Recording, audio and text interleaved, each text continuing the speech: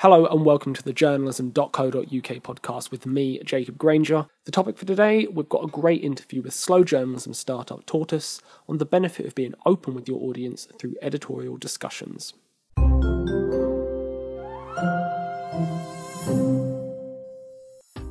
So one of the big successes of 2018 was the Kickstarter campaign of Tortoise, who managed to crowdfund well beyond their £75,000 goal to launch their slow and open journalism model. True to their name, Tortoise promises a slowed down, wised up form of journalism which cuts through the noise of the news and offers their readers a selection of their most vital reads and takeaways, and it went down so well that they raised over £500,000, dwarfing their initial target. So something must have clicked. Today, we look at one of the key components of their editorial and business model, which is their Think-In sessions. These are discussions between their members and journalists to discuss some of the big structural issues in the world today, and more importantly, how to report on them. So the first thing to say about Think-Ins would be that they're really at the heart of this new newsroom approach that Tortoise is looking to do, both enabling us to slow down, but more importantly, to open up. So they're critical to the open journalism. They're the start point of the way we think differently about how we can build a newsroom that our members are part of. So that was Katie Vanek-Smith, one of the co-founders of Tortoise, who explains to me why peeling back the curtain and inviting audiences into the editorial process can help not only shape meaningful journalism, but be a cornerstone in an effective mixed revenue model. Today, we take a look at how the Think-In discussions tie in with their slow journalism mission statement and how it shapes editorial content and decisions. But first, she takes me through Tortoise in a nutshell. So at Tortoise, as you know, we're a membership organisation and we want people to be part of our newsroom. And Think-Ins give us a daily opportunity to open up our journalism, to invite members in and other expert voices, and they are, if you like, both a brilliant way for us to hear different points of view, so it creates an organised system of listening both in our newsroom and on the road, but they are also a great way for our members to truly engage with and be part of the journalism. So we host them every day. They are, if you like, the traditional news conference, but reimagined. They are for about an hour and 15 minutes. And they are programmed to be on topics, issues, and case files that we care about and we think are important conversations that we should be having as a society and as a newsroom. And they then inform our point of view that then gets published post. And in many instances, our Think-Ins are part of a series. So many of the things that we need to report on and journalistically shine a light on are not conversations you can have one-off. They are a series of conversations, be that gender, racism in the UK, and other conversations like that. So that is the Think-In a nutshell. Let's then look at some examples of the Think-Ins, and it's important here, just quickly, to explain that Think-Ins come in two variations, if you will.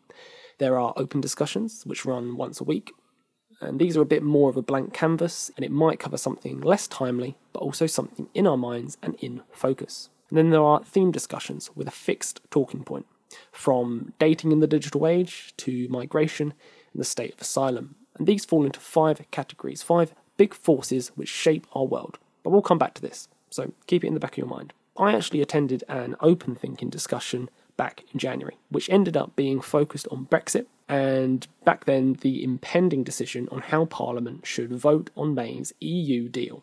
It was led by James Harding, one of the other Tortoise co-founders, who did very well to sort of referee this discussion between members and journalists and anyone else that wanted to turn up. And as you can imagine, it split the room and there were a whole host of different opinions on display. I was curious then how exactly the Think-Ins shaped subsequent content, how it challenged any preconceived ideas, and what it offered to editorial decisions going forward, given of course that Tortoise content is currently only viewable on the beta app, which only members who chipped into the Kickstarter campaign have access to. So it gives us an opportunity to have conversations that are slower, i.e. they're not today's news, but they're big news topics that we're thinking about and have been part of ongoing conversations. So in the example you're talking about, the Brexit conversation, I think it was in that thinking that one of the members challenged James back and said, when we asked the room, how would you vote? Would you vote for a second referendum? Would you vote for, no deal Brexit? And I think we were heckled by a member who said, it depends on the question. So our journalist, Chris Cook, actually, I think it was the following week, wrote a piece in our Slow News feed, which is our daily edition, which was called The Question of the Question. And that directly came out of the open news thinking and the conversation on Brexit. And when James was rightly heckled by a member who said, well, we can't tell you whether we'd vote for a second referendum because it's all about the question, not about the nature of a referendum. So that's a great example of, how our members are shaping and driving the journalism that Tortoise, covers and talks to. So if you look at this month's schedule, on February the 20th, we're doing a think-in, which again comes out of the Brexit conversation that we would have had in that open news thinking on the 14th of January. And it's, what does it mean to be British today? If you remember in that conversation around Brexit, the two things that came out were sort of talking about, look, we're bored about talking about Brexit. We want to know post-Brexit, what does it mean? How do we as a country rebuild and move on if we find ourselves in a world of Brexit or not? And what does it mean now for us, as British identity? So two things. A week later, the question of the question was genuinely a piece of journalism in our daily edition, and it informed a future thinking, which is, what does it now mean to be British? And at the time of this interview, there was a discussion that evening on migration and the state of asylum, which we touched on earlier. While Katie would not be present, she did give me some thoughts ahead of time what she suspected the discussion would aim to achieve.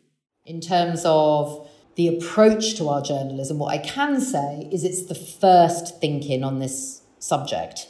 So I would imagine it's quite a sort of, it doesn't have a question in the thinking title. If you look at it, it says migration, the state of asylum.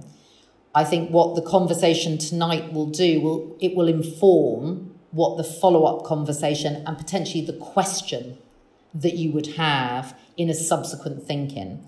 So what you'll see tomorrow in the edition would be a readout of the conversation that will happen tonight. But I would imagine that the things that you will see following will be the subsequent question that we need to talk about to kind of inform the journalism. So anyone that followed the Kickstarter campaign will have probably heard of this, but Tortoise is kind of built on 5 big forces that shape our world today. And we'll look at how this dictates what is on the agenda at those think-ins.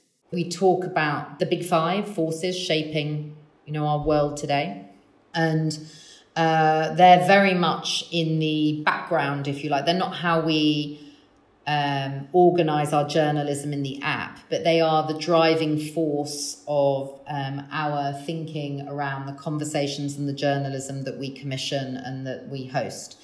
So our big 5 are technology, their capital, so wealth and investment finance, the 100-year life, longevity, belonging, so identity and society, and our planet, the natural resources. And so when we are thinking about the case files that we open and the areas that we want to host conversations on, learn more about, and the journalism we want to investigate, those are the sort of organising thoughts behind that. So in beta at the moment for our founding members, we are sharing our internal news angles, which is the tortoise's read of the hares. So every day we read the hares, we then organise the thoughts that we have and things that we think are interesting against those big 5. And we're actually, in the spirit of open journalism at the moment in our beta, we've been publishing that every day in our beta edition, our news angles.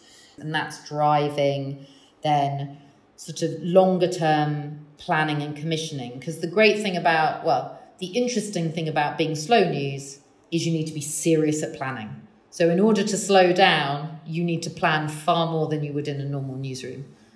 So it seems to me, at least, that this whole effort is an organisation which is going out of their way for their audience. So the question I really wanted to put to Katie, and the question I really wanted answered, was why? Why go to these lengths? And what is the payoff or reward for engaging with your audience to this degree? A better journalism business for two reasons. One, that we are challenged by different voices and different perspectives, and our point of view is more informed as a consequence. And two, we build a better, sustainable business for journalism, in that if people are vested and have a emotional connection to and feel part of the journalism that we're producing, the retention of members will be significantly higher than those that build a business on subscription, which is selling products rather than asking people to be part of something. So the lovely thing about Tortoise and the fact that we're a membership business is that the Thinkin is both a brilliant editorial platform, but it's also a brilliant commercial platform, because it builds a connection between the journalist and their member in a way that you can't get, in sort of a traditional arm's length relationship. So, is this a working formula or a work in progress? What changes does Katie envision in store, and how will they know where to make any tweaks? We will totally make changes. We are a startup. We are building our processes, our workflows, our everything, right? We're learning as we go. And the wonderful thing about being honest about that with our members is that this week in beta publishing, we are publishing a completely different app to the app that we published the 3 weeks before, both in terms of daily content, but also in terms of workflow. So for the first 3 weeks, we published a slow news feed of 5 articles a day. We had lots of feedback that even 5 articles was too much. So this week, we've been publishing our internal news angles product, which is a digest of the hairs and a sort of a way of us thinking about the journalism we want to focus on. And we're publishing Friday, Saturday, Sunday. So we've completely changed it up. I think next week, and in fact, I know next week we're going to change it again. Our members are being very understanding, very brilliant at providing us with feedback. Our Thinkins that we started doing in May of last year, the format of those has changed, and we're still learning and tweaking those as we go. Our first edition of our quarterly book comes out at the end of March. I'm sure our second edition will look different. I think it's one of the things that our members admire about the manner in which we've gone about it, which is we've all worked in journalism businesses where we have projects that go for many, many years behind closed doors, and we polish everything and we do it, ta-da, when we're ready. And we sort of took the decision that because we don't know what good, slow news and open journalism looks like, why not do it in an open way? I imagine that the product that we go live with in April and the product that we see in December will have the same philosophy, will have the same fundamental 3 things we do, but the manner in which we do them will be different. I hope so anyway. Otherwise, we're not being true to our open, being built with and for our members. And what about Katie's personal motive? What got her invested in slow journalism?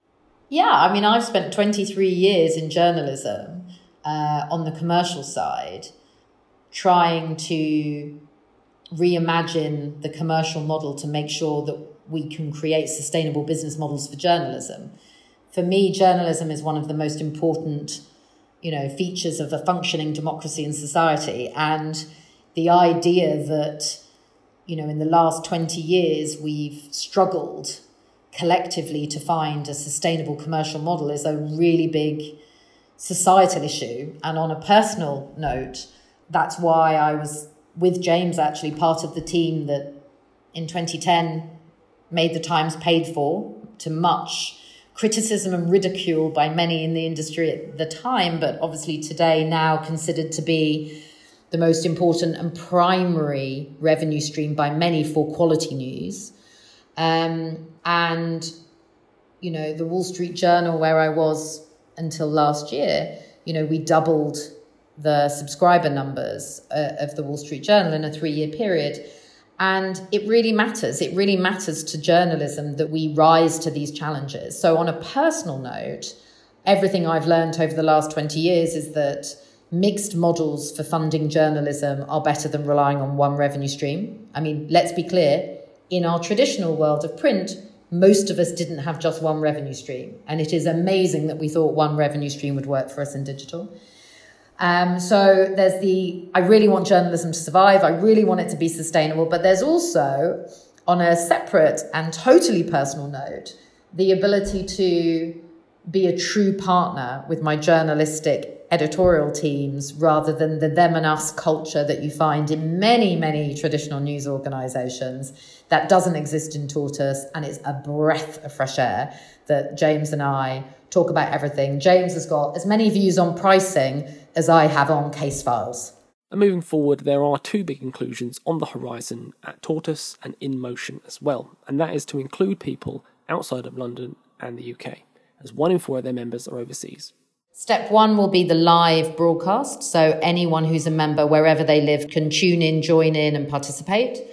And then the second is that we are going on the road. So I'm in Oxford on Tuesday with the team. We're in New York on Wednesday. We're going to Edinburgh, Norwich, Manchester, Birmingham, cities across Britain in the next couple of months. And our commitment to our members is that every other week we will be on the road. So you will see us in towns and cities across the UK, but also other European hubs and US hubs. And if Tortoise stop off on their tour near us in Brighton, then we'll be sure to pop in again and say hi. But that's all from me this week. Let me give a big thank you to Katie for her time speaking to me, and of course for you at home or on the commute for tuning in wherever you are. While I have got your attention, our News Rewired conference is just around the corner on the 6th of March at Reuters in London, and we'd love to see you there. Here, one of the big talking points on the day is financing journalism in the digital age, including crowdfunding and micropayments. Do head over to newsrewired.com to grab yourself a ticket and to see the full agenda. Or if you fancy an extra day of training the day before, why not check out the News Rewired Plus deal? Of course, last but not least, if you'd like to be featured on our weekly podcast, please get in touch with us on Twitter @journalismnews. But from me, that's all this week. Until next time.